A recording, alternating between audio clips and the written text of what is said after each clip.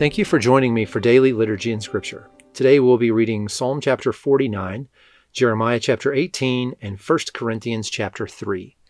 Before we begin, let's say together the Apostles' Creed. I believe in God, the Father Almighty, creator of heaven and earth. I believe in Jesus Christ, his only Son, our Lord. He was conceived by the Holy Spirit and born of the Virgin Mary. He suffered under Pontius Pilate, was crucified, died, and was buried. He descended to the dead. On the third day he rose again. He ascended into heaven and is seated at the right hand of the Father. He will come again to judge the living and the dead.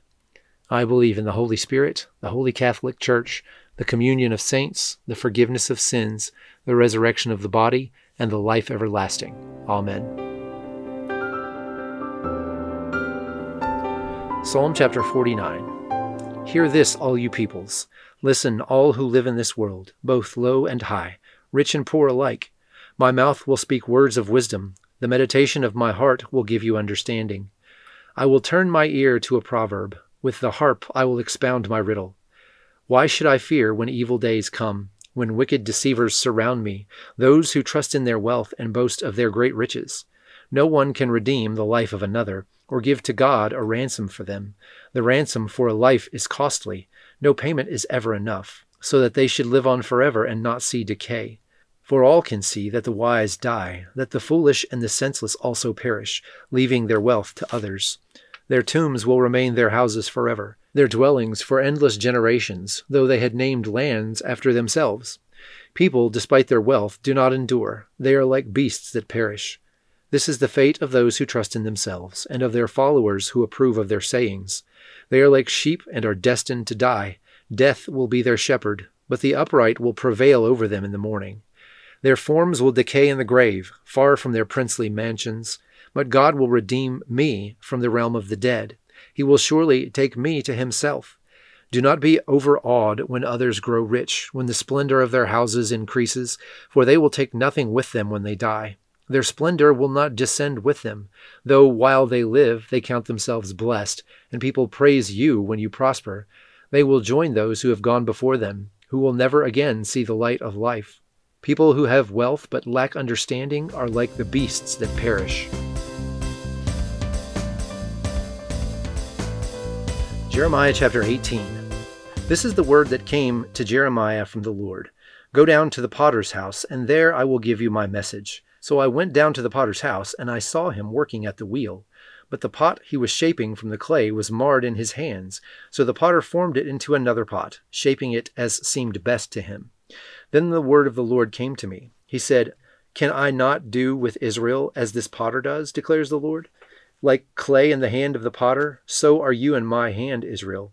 If at any time I announce that a nation or a kingdom is to be uprooted, torn down, and destroyed, and if that nation I warned repents of its evil, then I will relent and not inflict on it the disaster I had planned. And if at another time I announce that a nation or kingdom is to be built up and planted, and if it does evil in my sight and does not obey me, then I will reconsider the good I had intended to do for it.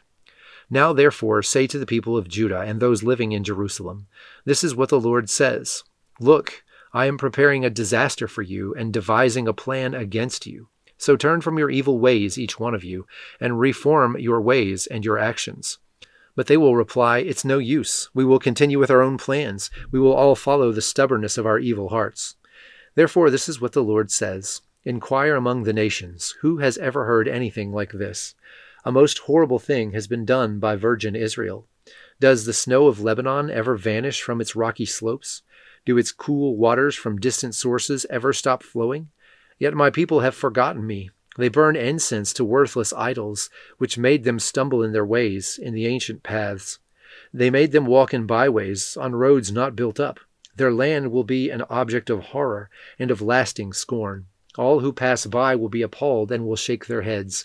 Like a wind from the east, I will scatter them before their enemies. I will show them my back and not my face in the day of their disaster.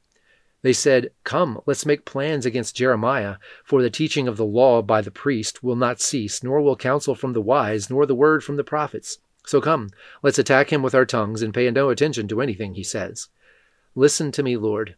Hear what my accusers are saying. Should good be repaid with evil? Yet they have dug a pit for me. Remember that I stood before you and spoke in their behalf, to turn your wrath away from them. So give their children over to famine, hand them over to the power of the sword. Let their wives be made childless and widows. Let their men be put to death, their young men slain by the sword in battle. Let a cry be heard from their houses when you suddenly bring invaders against them. But they have dug a pit to capture me, and have hidden snares for my feet. But you, Lord, know all their plots to kill me. Do not forgive their crimes or blot out their sins from your sight. Let them be overthrown before you. Deal with them in the time of your anger. 1 Corinthians chapter 3. Paul continues his letter.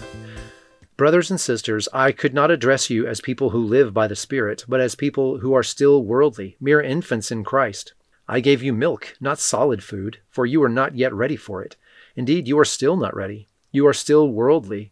For since there is jealousy and quarreling among you, are you not worldly? Are you not acting like mere humans?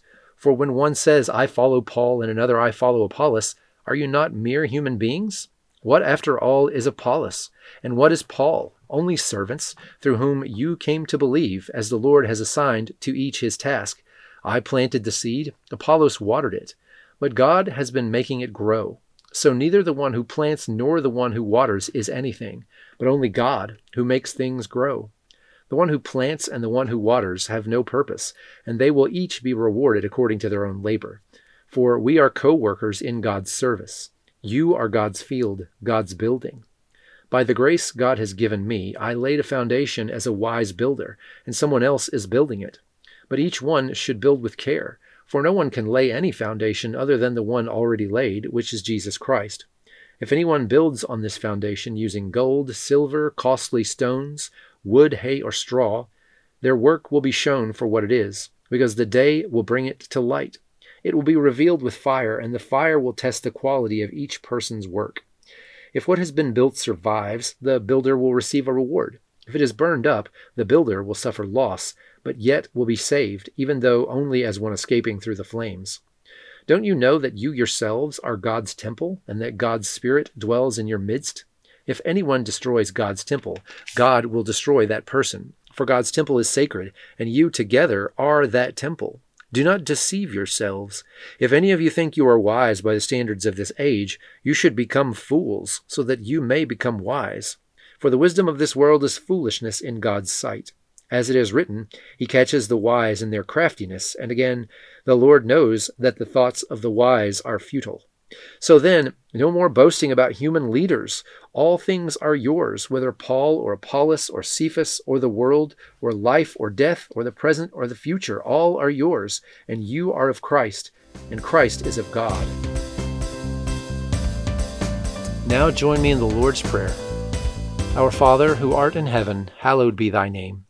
Thy kingdom come, thy will be done, on earth as it is in heaven. Give us this day our daily bread, and forgive us our trespasses, as we forgive those who trespass against us. And lead us not into temptation, but deliver us from evil. For thine is the kingdom, and the power, and the glory, forever and ever. Amen.